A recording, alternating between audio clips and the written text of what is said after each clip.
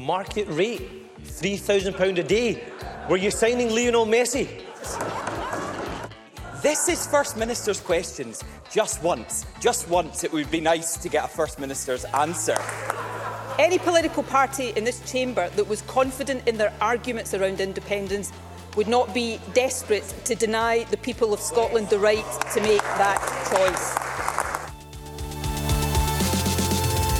The Steamy, a laudable production for the Scotsman.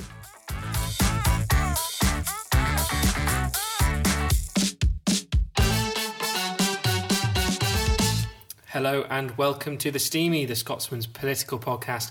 My name is Conor Matchett, I'm Deputy Political Editor at the paper, and with me, as always this week, is our Political Editor, Alistair Grant. Alistair, how are you? Is it going well? It's going well, yeah, I'm good. How are you? It's been a busy week, it feels. It's also felt like quite a long week, but we're approaching the end and that's only a positive. Yeah, January always feels like this. Going on for absolutely ever. I've got a holiday next week, it'll be fine. We've got an interview with the youngest MSP in Scotland, Emma Roddick, later on. But first of all, we'll have a quick chat about what's gone on in Parliament and in Scottish politics this week. And there's only really one thing to talk about, isn't there, which is the case of transgender rapist Isla Bryson. Take us through, Alistair, the kind of basic facts of the story and why this is a political debate in Holyrood today. Yeah, so like you say, it's kind of the main thing we could talk about, really. It was quite expected that this would be brought up at First Minister's Questions today. There was a full expectation that the Scottish Conservatives, Douglas Ross, would bring it up. Yeah, so this is the case of Isla Bryson, who was found guilty of 2 counts of rape at the High Court in Glasgow earlier this week on Tuesday. Bryson committed the crimes when they were known as Adam Graham, so they changed their gender in the process of this, and it's caused... The case has kind of come at a kind of politically febrile time for this kind of thing. So we've obviously had the gender recognition legislation that was passed in Holyrood before Christmas, voted through by a majority of MSPs, but has since been blocked by the UK government. And there's a whole kind of constitutional row going on with that. And during that debate, there was an amendment put forward by the Scottish Conservatives that kind of touched on issues similar to this. It was about a person being able to change their gender. In the case of this amendment, it was during a trial, so it would kind of stop people being able to change their gender during a trial. And this was one of the kind of wider debates that was playing into this.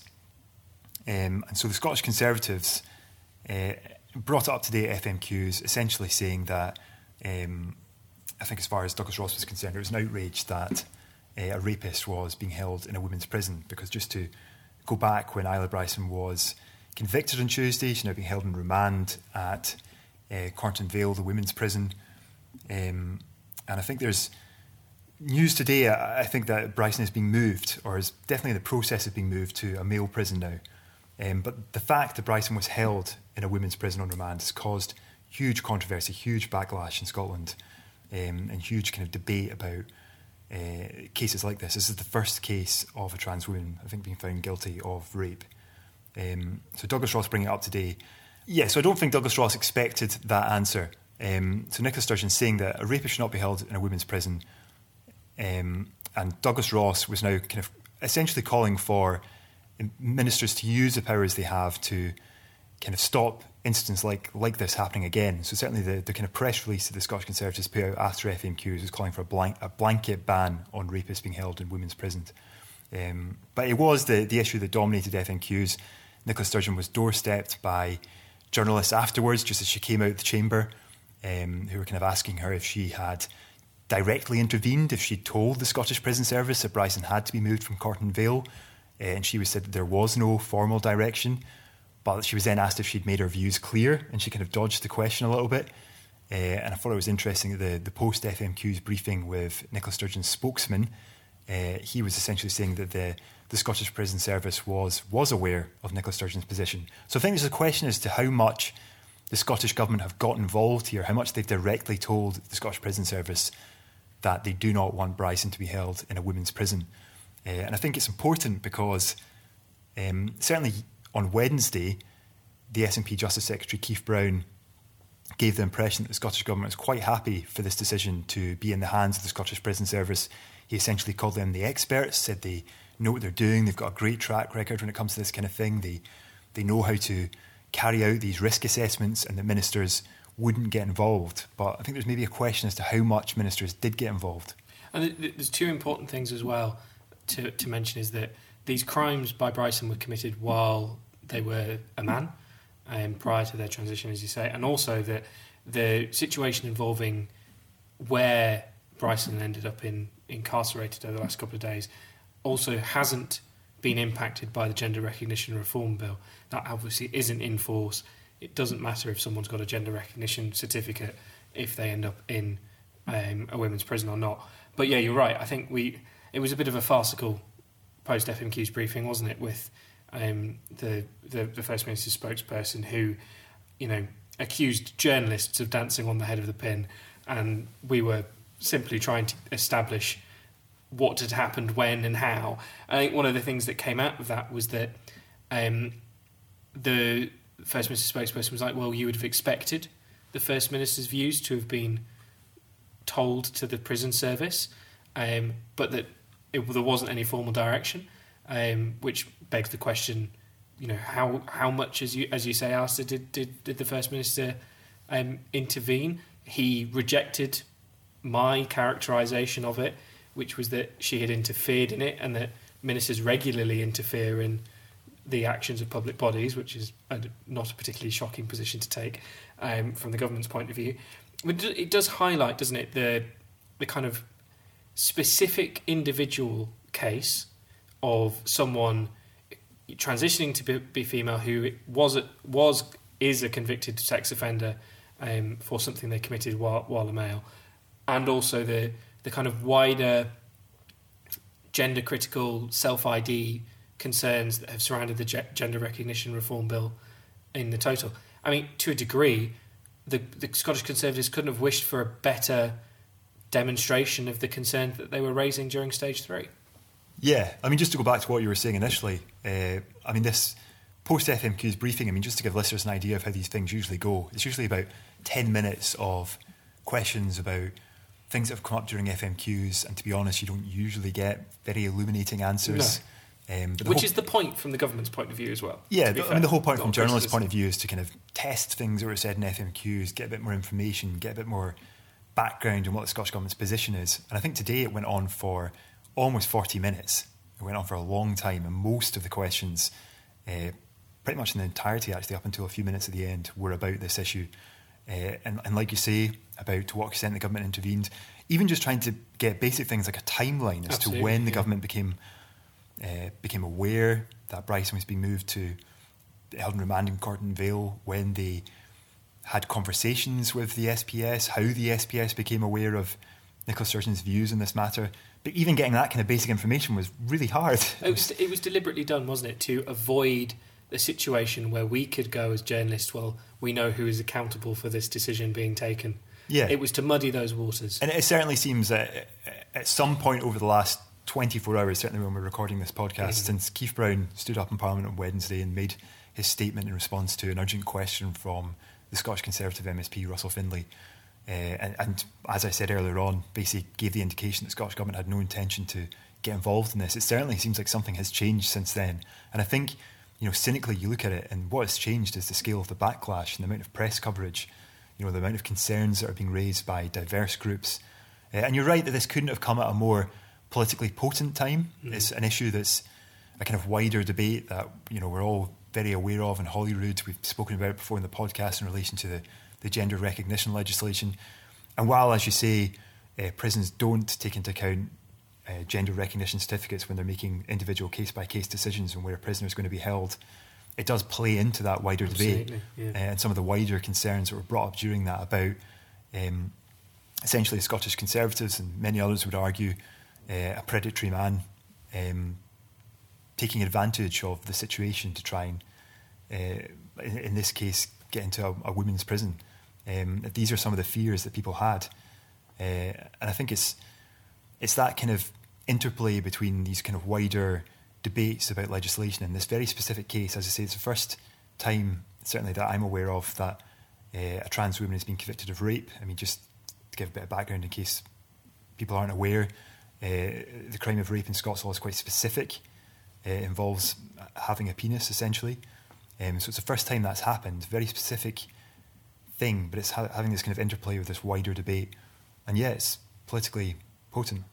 I think it's important. Well, let's mention Scottish Labour, because I think it's important to note, for completeness, how far away they stayed from this debate. They've been very generally quite quiet over the last couple of days on this particular case. And again, Anna Sarah went in on FMQs on health and accident and emergency statistics. I don't know what you think, but we're having what is evidently a culture war between, those who subscribe to the self-ID, etc., that's been passed via the Gender Recognition Reform Bill, versus the more socially conservative arguments of the UK Conservative Party and Conservative government. Labour want to do anything but talk about this. At some point, they're going to have to say something. Yeah, I mean, it's something they really don't want to talk about. Anna Sarwar, Scottish Labour leader, often wants to, some would say, take the middle of the road position, be on the fence for a lot of things. He's sometimes very unwilling to take a firm view on issues that he perceives to be kind of politically toxic. Do you think he's been undercut on this by Keir Starmer? Because there was an interesting piece in The Spectator today. I was trying to remember where it was before I went on to it. Yeah, I think you're referring to the reporting that Keir Starmer essentially is now of the view that this is a UK-wide issue, and he's the one in charge. Absolutely. Essentially. I think it certainly seems like Keir Starmer was not fully across this and wasn't really aware of the kind of wider debate around this legislation that was going through Holyrood. Maybe didn't really have, probably aware of it, but not that engaged in that wider conversation. And now the issue has become so huge because of the kind of legislation being passed and the UK government moving to block it. It's become this much wider debate that's being covered in newspapers across the UK, and he's trying to have to get across it now. And his views, certainly when he was interviewed a couple of weeks ago on the Laura Kuenssberg show, and essentially said, 16 was too young to change gender, which is not the position of Scottish Labour, who certainly voted for the legislation as it went through Holyrood.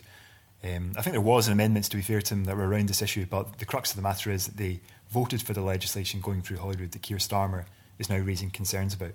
Do you think that Starmer is, it's potentially an unfair statement, but he tends to be driven by the winds rather than by principle?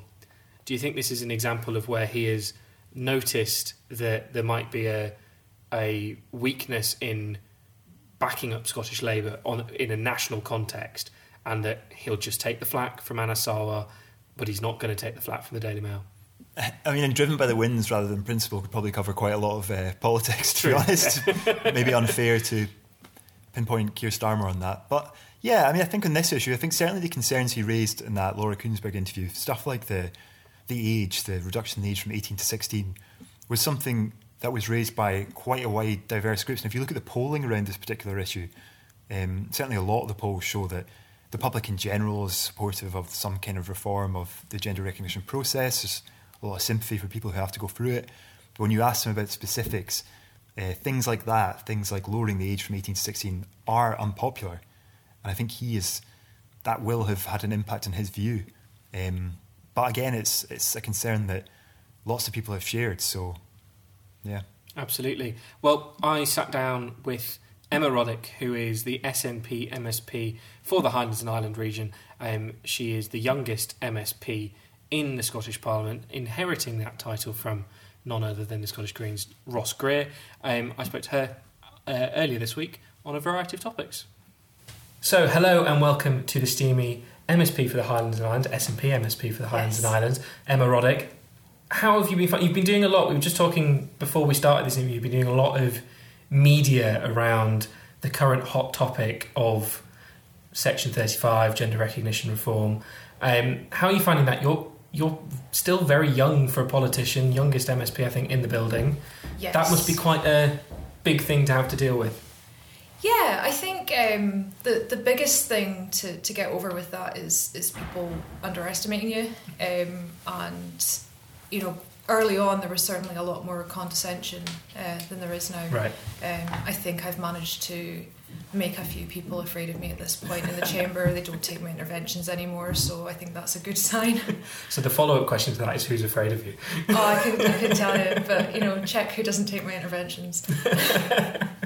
So how have you found it? I mean, you were, from my research, correct me if I'm wrong, you were a councillor following a by-election just before COVID, then COVID hits. Yeah. And then you become an MSP in May 2021. That's a short political career by any measure. Yeah, and an interesting start, I think.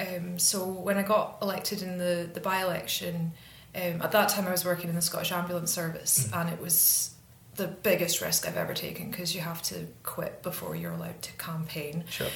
So that was interesting, and then there was a snap general election straight after I got elected, and then COVID. So I think I had one full council meeting in the building, and then I was down here and we had pretty much the same. There were all these COVID precautions. I didn't meet a lot of my colleagues until a few months in. I think there's one or two I still haven't met face to face because things are still so different to how it would have been for previous intakes.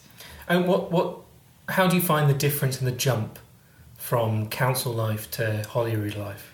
I think people think it's kind of a progression, but it's not. They are completely different jobs. You're dealing with completely different issues. There are different challenges in both as well. I mean, here there is more support for research and things like that, whereas with a counsellor you're kind of doing everything on your own. You are the caseworker, the comms officer, the researcher, everything. You bring a lot of, I think the phrase many campaigners use is lived experience to Holyrood across various different things. I'm glad you said that, because most people jump to what experience has she got, not, oh, look at the experience she's got, because I think it is important that we recognise not everyone's life is the same. So someone will go through things in their teenage years that others who've maybe worked 3 jobs up to the time they're 50 will never understand. Let's touch on that a little bit. I think you've spoken to some media outlets about this before, but from my understanding, you were homeless for a period. Yeah. You've struggled with mental health issues as well. What have you found most? What has left you with the biggest amount of resilience? Maybe is the best way of asking that question, because they're very different experiences in their own way. Yeah, I think in terms of resilience, it was probably earlier than that. Like growing up, my mum being disabled, helping her out quite a lot. I think you grow up quite a bit faster doing that. Having mental health issues, if you get the right support, and it took me a lot of times to figure out what support was the right support. Once you figure out, these are the patterns that my brain's been going through, this is why I get upset when I shouldn't really get upset, then you do kind of leave with a bit of a degree in your own mind. And I think it helps you to understand why you're reacting the way you are, and maybe in the chamber I'll be less anxious than others who don't have mental health issues, because I'm going, right, okay, I recognise that I feel anxiety right now, this is how I'm going to calm myself down, I'm going to focus on this, and it really kind of helps rewire your mind. And do you think that's helped you get used to this place, and particularly I think, and we'll come on to the online world in a bit, but particularly that kind of scrutiny that MSPs are under, particularly online? Yeah, I think I always try and keep things in perspective. There are times in the chamber where you do feel very under attack, very watched, very on edge, but I think when you've been genuinely really depressed and wondered, if you're a worthwhile person, that's not really comparable. It's just standing in the chamber arguing with people. I do. Yeah. What do you think your experience of online Scottish politics has been? It just gets worse and worse, doesn't it? I think Twitter in particular, people build up their own little bubbles, and it's just an echo chamber, and their views get more and more entrenched. I was just speaking about this last night with some colleagues. A few of us have taken Twitter off our phones It's got to the point where if I want to put something out on Twitter, I'll, type it out, make sure it's the right length of characters, put a photo, send it to my team, say, put this up, don't read the comments. And is that something you've done because of the abuse or just because of... Yeah, and you get dragged in, and a lot of it's just nonsense, but some comments can get quite personal. And there are times where, and people won't mean it or they won't know enough about you to know why it's a problem, but folk have commented on pretty normal things that I'm putting out, saying here's what I did in chamber today, and they'll go, your parents must be disappointed, and to me that kind of hits, but it's not worth expending your energy on when there are so many things going on in this place every single day, so many issues to debate. Not to invoke the law of wings, but that website and that commentator is one of the... Often he publishes things that lead to a tirade of abuse, particularly on sitting MSPs. How have you handled that? I mean, some of his recent stuff has gone viral. It's been very aggressive in its language. Yeah. I'm not going to repeat any of it for obvious reasons for those who've read the pieces. But I mean, does this make you think that you're less likely to engage in politics online going forward? Yeah. Because, as I say, I've taken Twitter off my phone. I know a number of colleagues have as well. And it still means that constituents can engage with me. I can still tell them what I'm up to.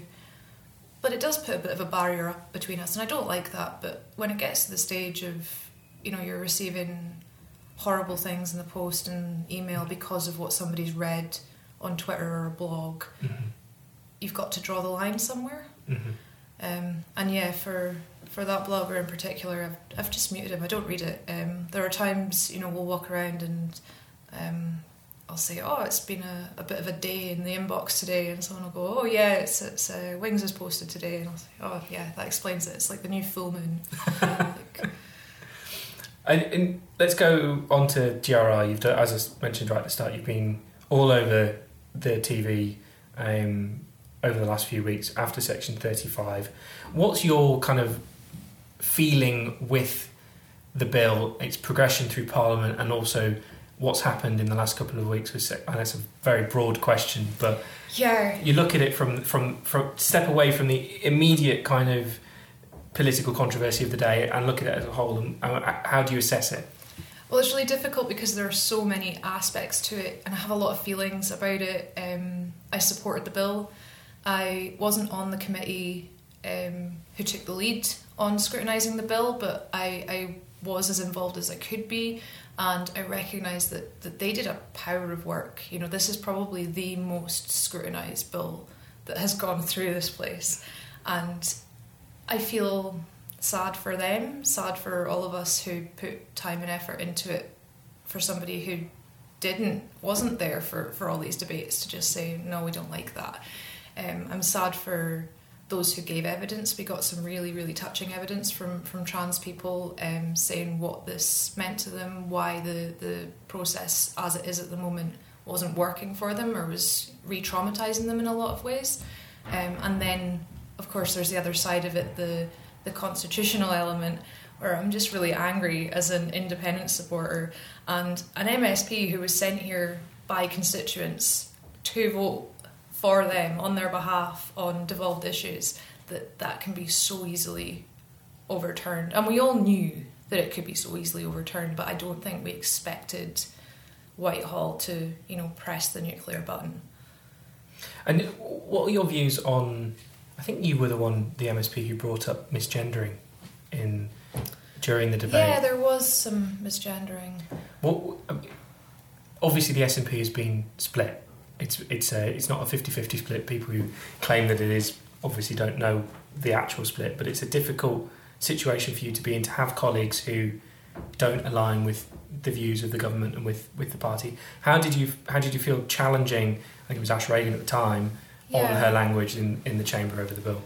Well, I was sitting at the back of the chamber when she was speaking, and I just sort of turned to my colleague who was sat to my right, and I just said, that poor wee boy, and I just really felt for them. And I said, I think I should say something. Do you think I should say something? And we kind of thought for a few minutes, and yeah, afterwards I decided, you know, what if they know that it's their own story that's being told here, and I wanted there to be something in the official report that recognised what had just happened to them. Is it acceptable for that to have happened? And I think, you know, there are a lot of different unacceptable things in language, and unacceptable bigotries, and many of the others, if they were spoken in Parliament, you would expect there to be a kind of call of order and it to be called out and people to have to apologise. But for some reason, transphobia seems to be an acceptable form of bigotry. I don't think it is, but it's certainly being accepted where others wouldn't be. What do you make of other colleagues within the parties? I think the SNP is torn apart a little bit by differing views, and there are, going back to our point about Twitter and discussions of bubbles and things like that, does appear that there are prominent people within the SNP who hold very different views. I don't know whether or not you think that these people should be in the party or should be forced out. I don't know. I'm intrigued. I think overall in the SNP we've got a lot of different views on a lot of different issues, because the thing that's really brought us all together is independence. You know, I've got colleagues who I would never agree with on tax policy or or anything else, but when it comes to sitting in this Parliament as an SNP, MSP, even as a backbencher, you have to get behind the government. That's our party, you know, governing. we need to get behind them and support them, especially when it is a commitment that was made in the manifesto multiple times that there was consensus on until just a few years ago. And what do you think is the way forward for devolution? If we go back to the Section 35 aspect of it, that it's of, you know, your opponents would point out that it's in the Scotland Act, the Section 35 ability, and that's baked into devolution, and that arguably Alistair Jack is defending devolution and the union by his action. I mean, I think he's doing us a favour more than he is himself. And yes, it is in the Scotland Act. Isn't that awful? You know, isn't it terrible that the UK government can just overrule us? They don't even need to give that good a reason. They can put out a press release saying the Scottish government should sit down and talk things through and make some changes so that it's acceptable to them, then refuse to come to Scotland and talk to us about it. You know, I think the committee even said you can attend virtually. Nothing. Is this the sort of fight that you got into politics for?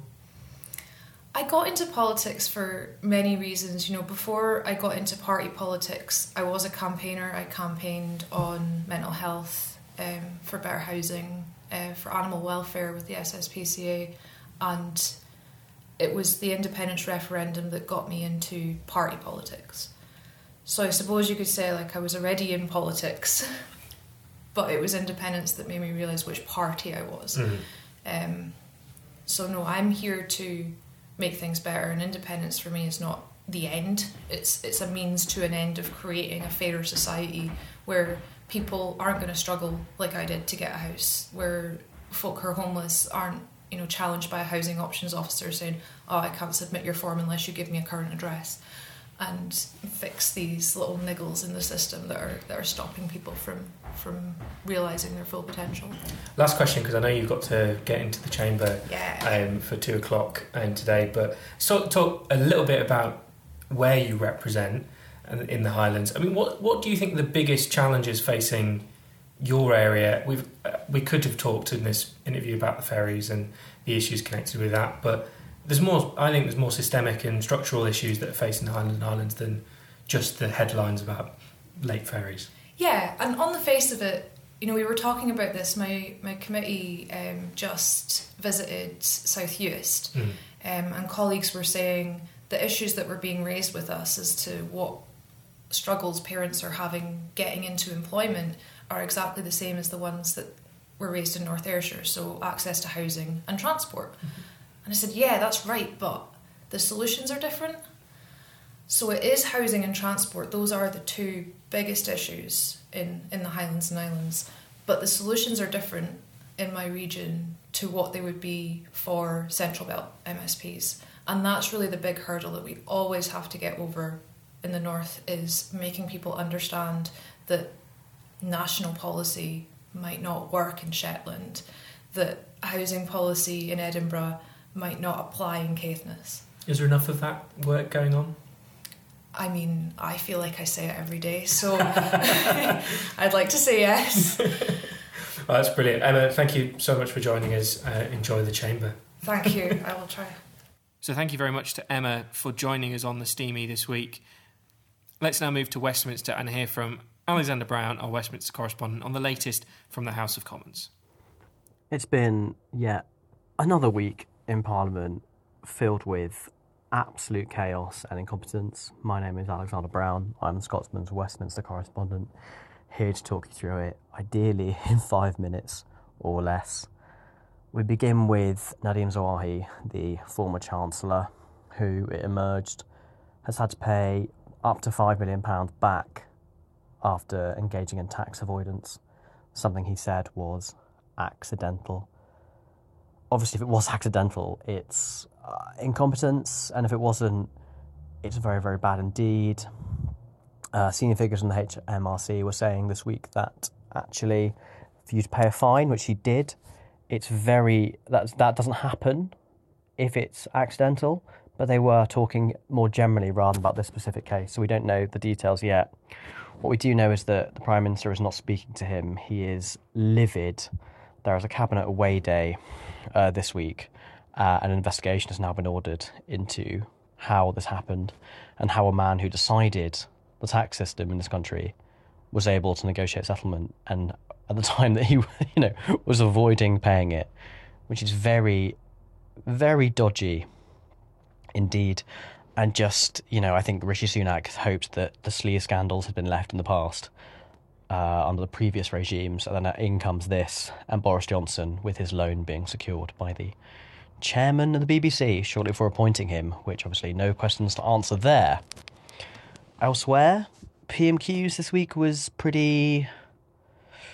Well, it was pretty upsetting, really. not the Prime Minister, Keir Starmer, the possibly soon-to-be Prime Minister, talked about issues in the probation service and a report that basically blamed a recent murder on faults in the probation service, which, the way they talked around it was essentially saying, without saying, severe cuts to the justice budget have led to this. And he quoted the victim's family, who said that, Rishi Sunak and the government had blood on their hands, which some commentators were very unhappy with and thought maybe that was too far. He shouldn't have said that, even if he was quoting them. But I think this is fertile ground for the Labour Party, and I think you also have to be honest about what's happened in the Justice Department. It's worth noting in England and Wales, the real terms budget cuts to justice have been more than 40% in the past maybe 5-6 years. It's so severe that lawyers have held vigils outside the courts in protest over the cuts, because they say, justice is being denied. Justice delayed is justice denied. And the court backlog, this is all part of it. The probation service, the courts closures, I think hundreds of courts have been sold off by the government because I think it's easier to make the money off that and then move cases. I was a court reporter briefly, so I used to travel around the courts, and you would see people from one part of London who would then have to travel across to a whole other section. And it was just quite unseemly, just cuts of justice. I think it's good ground for the Labour Party. It was quite upsetting to hear at PMQs, but I think the Tory party being so long the party of law and order, and now the Met are in crisis, and this is happening, it seems like an area where Labour are trying to reclaim, patriotic, tough on crime, and I think it's going to be the background going forward. For all that and more, stay tuned to The Scotsman, and I'll speak to you next week. So that's all we've got time for this week on The Steamy. Thank you very much, Alistair, for joining us. A reminder that you can find out exactly when The Steamy goes up online by signing up to our politics newsletter. You can visit scotsman.com/newsletter to get updates on breaking politics stories as they happen, delivered to you by The Scotsman's political team. Alistair, thank you very much once again for listening. Thank you very much at home for listening. I'll see you next week. Bye-bye. Market rate, £3,000 a day. Were you signing Lionel Messi? This is First Minister's questions. Just once it would be nice to get a First Minister's answer. Any political party in this chamber that was confident in their arguments around independence would not be desperate to deny the people of Scotland the right to make that choice. The Steamy, a laudable production for The Scotsman.